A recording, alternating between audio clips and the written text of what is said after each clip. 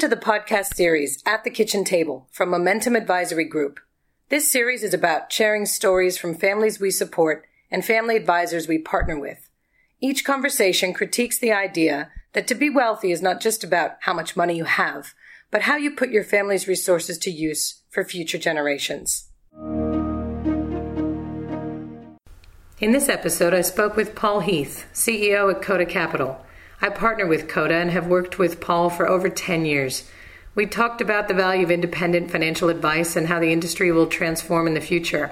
Paul brings a lot of clarity to the concept of family leadership and intergenerational wealth. I particularly enjoyed hearing how families have created stewardship, the successes and the failures. Paul has significant experience, and the lessons he shares from these families are very insightful. Take a listen. So I'm here with Paul Heath, CEO of Coda Capital. It's a great pleasure to be with you, Paul. I think our history dates back over 10 years when I first arrived in the country, and we were partners in crime at Goldman Sachs JB Ware, as it was then. So it's a real delight to see what you've created and built here at Coda. Would love to hear more, particularly on the back of this great achievement, the AFR Smart Investor Best Private Wealth Manager. Talk to me a bit about Coda's value proposition. It's structured around independence. Why is independence so important for families, and what are they looking to engage with a wealth advisor for? So, Tiffany, let me start by saying what a pleasure it is to be here having this conversation with you, because yes, we go back a long way. In fact, I'm a little embarrassed because it shows how we've aged over the years. Let's call it gain some wisdom in the time we've gone together. We're really proud of what we've done at Coda Capital. What my observation would be over time, in my experience with the markets, which dates back to the mid-90s, is that wealth management has gone through a period of consolidation where firms have acquired wealth managers, they've got bigger and bigger, and it's become a lot more about product manufacture and distribution than the genuine giving of advice. Now, there are lots of benefits for product manufacture and distribution, particularly being able to deliver a reasonable product at a scalable price point for the vast majority of Australians in this country. But having grown up servicing high net worth families and the individuals attached to those, actually knew that wasn't what they wanted. So the idea behind Coda is, could you create an independent wealth management firm that just gives advice, and gives advice of the sort of advice that particularly families are looking for? The really good thing about the AFR Smart Investor Award, we're so proud of that. For an organisation that's 2 years old to be named the best private wealth manager in the country, the term I use is actually pretty cool. But it validates to us that we're on the right path and we're delivering a service that clients need. And that's what we think the award represents. You asked why independence was important. Good wealth advice involves two things. The first thing, it involves competence. The advisor or the advisory firm actually has to be good at doing the job they're tasked to do. And in many ways, that investing the money. So they have to be very competent at that piece of work. But the second and equally important part of good wealth advice is the relationship needs to be one that's built on mutual trust. Because you need to be able to have the conversations that flesh out the concerns, flesh out the aspirations, flesh out the issues. And in the case of good wealth advice, often the value for that advice might not materialise for years. So it's a combination of competence and confidence and trust. Now, many of the big private wealth firms that aspire to service the family market will demonstrate their competence. The number of advisors, the number of analysts they have, the number of clients they look after, and all that sort of stuff. But by being in a position where you have conflicts of interest, your own products, your own platform, inevitably it causes a little shadow of doubt to creep into the trust side of that equation, especially when things aren't going well. Now, if you can say we have no conflicts of interest, therefore we're always going to give advice in the best interests of the clients, that's why independent becomes important, because independence allows you to do both sides of that equation, the competence and the confidence in the service offering. And we think that we've done that quite well at Coda. While Coda is a young firm, it's populated by deeply experienced people who have a long track record of displaying competence in the way that they advise their clients And we've created a structure and a culture that should give our clients confidence that they can trust that we're acting in their best interest at all time. And that's the idea behind it. And the Smart Investor Best Private Wealth Management Award really validated what we're trying to do. So we're very pleased with that outcome. Look, and you and I agreed to this some time ago, that independence is so important. Put the client's interests first.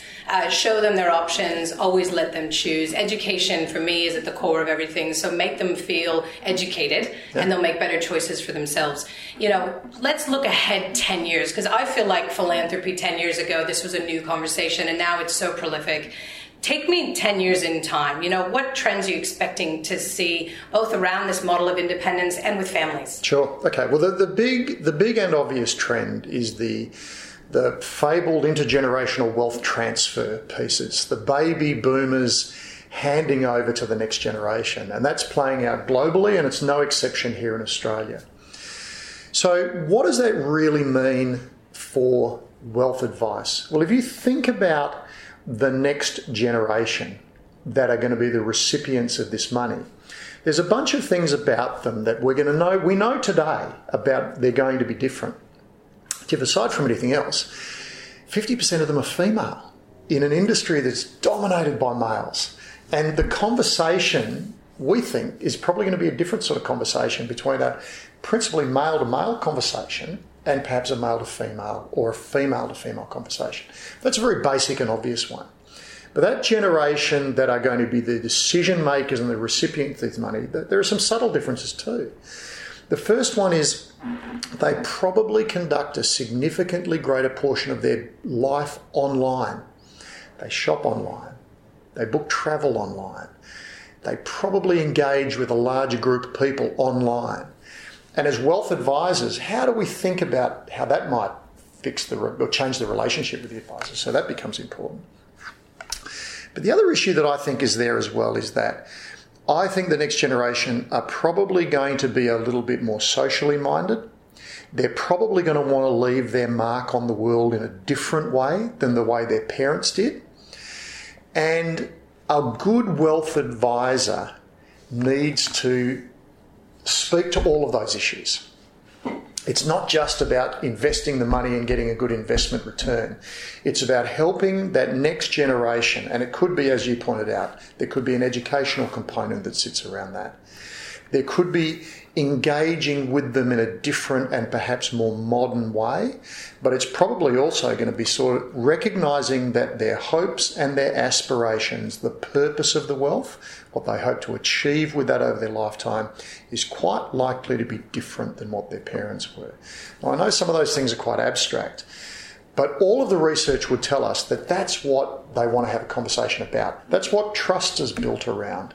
And so if you feed that back into trust and confidence, and then feed that back into competence and capability, the wealth firm of the next 10 years needs to deal into these issues and be able to demonstrate capability and be able to support families in coming to terms with what being wealthy actually means. Yeah, I love this idea. I mean, at Momentum, we talk about this notion of redefining what it means to be wealthy, you know, moving away from this conventional wisdom about financial capital toward human and intellectual capital.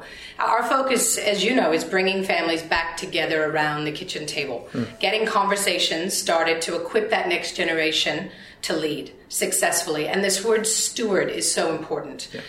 From your experience, Paul, advising families, what have the good families done well to create that stewardship? Yeah. So we've seen both good and bad, and we'll probably talk a little bit about some examples of when it doesn't work, because I've seen those.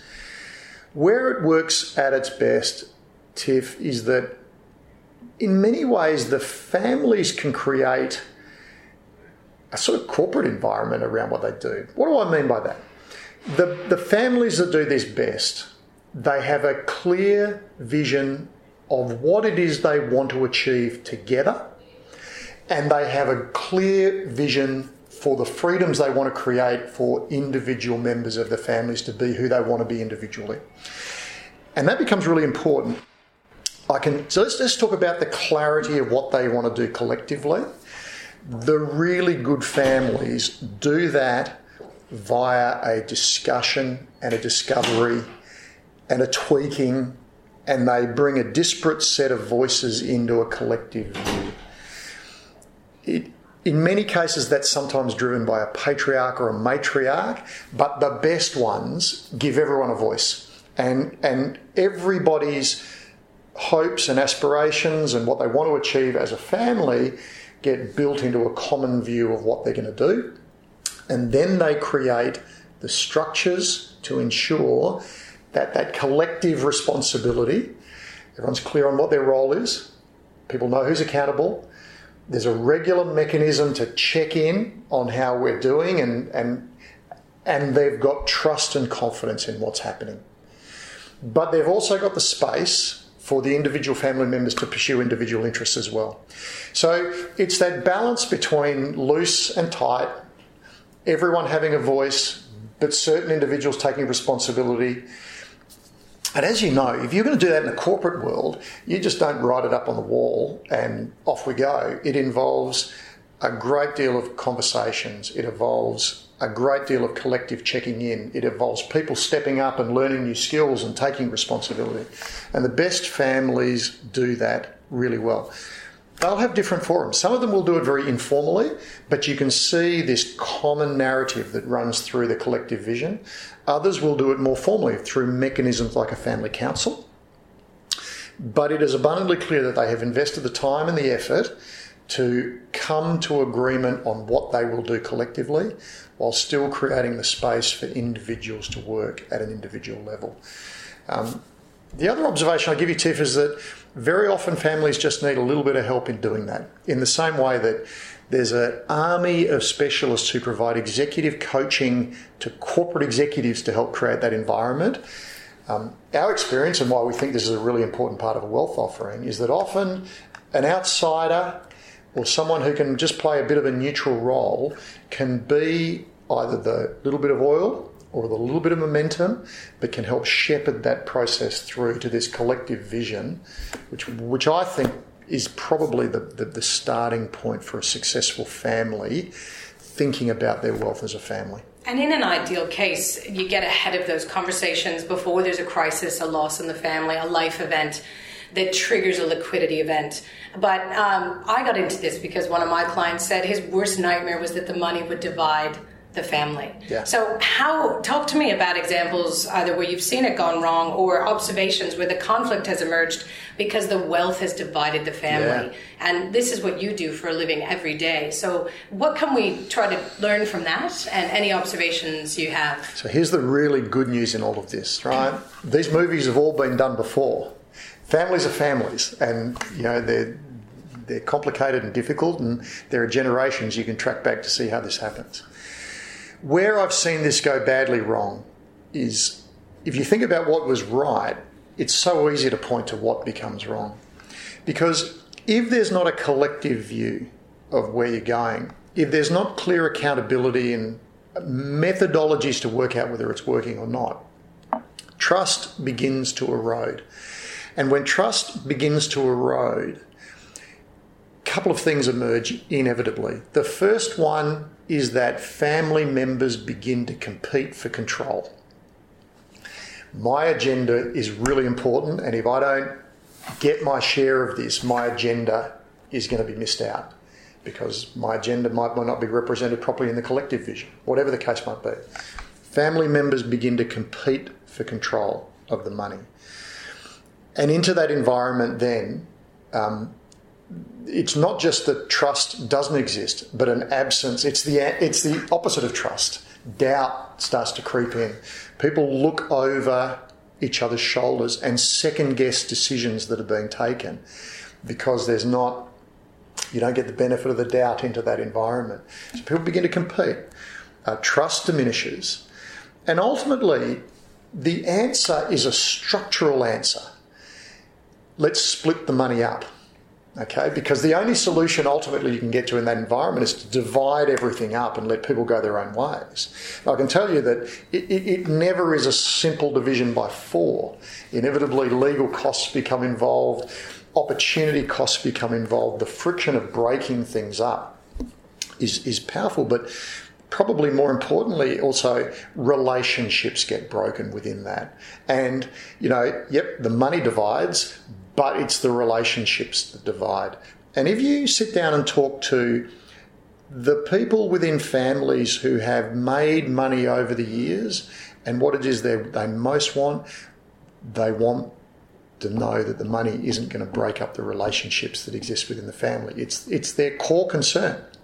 And so where this goes wrong, and the bigger the pool of money, the more that there is at stake, is it's quite the opposite of what's right. You end up with competing interests, a lack of trust, which inevitably results in the breaking down of family relationships. And of all of those things, it's the breaking down of the family relationships, in my experience, that hurts the patriarch or the matriarch the most. And it's also the one that's the most difficult to repair, at least over the short term. And so that's happened in very high profile, public ways. You can see that. I can tell you that it happens so often in very low profile ways you've never heard about, but it happens regularly. And we point to the costs of getting it wrong as the catalyst for the reason why it's worth making the effort to have a go at getting it right. Okay? And that goes all the way back to the very foundations. We've got an opportunity here. Let's put ourselves on the right foundations to avoid those opportunities being missed, and more so the damage that it's caused when it goes off the rails. And Coda Capital is very unique. You're one of the few wealth advisory firms who's including this as a core offering to think about how families think about intergenerational wealth and the leadership that's required to make sure that's done well and stewarded well. On a personal note, what do you think is the value of good family leadership? Well, I think there's a whole bunch of things, and I'm going to break that into a combination of head and heart. So if I think with my head, the reality is if you want to be relevant to tomorrow's wealthy Australians, we know that this is important to them. And you can't just rock up and say, hey, we're going to manage your money in isolation. That's being a money manager. If we're going to be wealth advisors, we're going to be holistic. And I know that's a term that's used broadly about holistic. Often it's used when we take holistic advice, they're talking about share of wallet. That's not what we mean. We say we're going to sit down and say, what are the things that we know are important to this client segment? I can tell you what they are, Tim. They want to know that they're structured well and they're not leaking money inefficiently into the tax system. So they, the structures are right. They want to know that the money is invested wisely. And what we mean by investing wisely is very often these are pools of money that might extend through 2 or 3 generations. And that's a very different way of investing than money that might be just for this generation that are approaching their 70s or their 80s. People say you need to wind down your risk. We would say something a little bit different to that. Very often they're finding ways to give back to the community, either through their own personal philanthropy or supporting charities with expertise. And last, which I mentioned, they want to know the kids are going to be okay and that the money's going to help them lead a more purposeful and valuable life rather than destroying it. And so that's what the Coda value proposition ultimately is. When we mean holistic, we mean all of those things. So when I think with my head, if you can't create relevance for your clients in that environment, well, you're not going to have a business that's sustainable for the next 10 or 15 years. It might work today, but it's not going to work into the future. So there's a very pure business motive for us in putting expertise into this business that allows us to service the needs of those clients. The other side of it, Tiff, is I think about my heart. At Coda, we want to be really proud of what we've created. And I think about my own family. I think about the families that I have worked with over the years. And everybody faces their own personal issues around the way that they would want their families to be and the mark that they want to leave on the world and their hopes and aspirations for their children. And I'm no different, and I have all of those sort of things. And so there's a part of it as well, Tiff, that's actually relevant for me and my family, but I know from the number of people that I've spoken about that this is the way that you can make a difference over time. And, so for me at Coda, families and helping support families is both a core business practice, but it's a core purpose for what we want to do as an organisation if we really want to be the best independent private wealth management business in the country. I think that's a great place to end. Paul, thank you for your time today. Looking forward to continuing to work with you on this topic. As am I, Tiffany. Thanks so much for your time.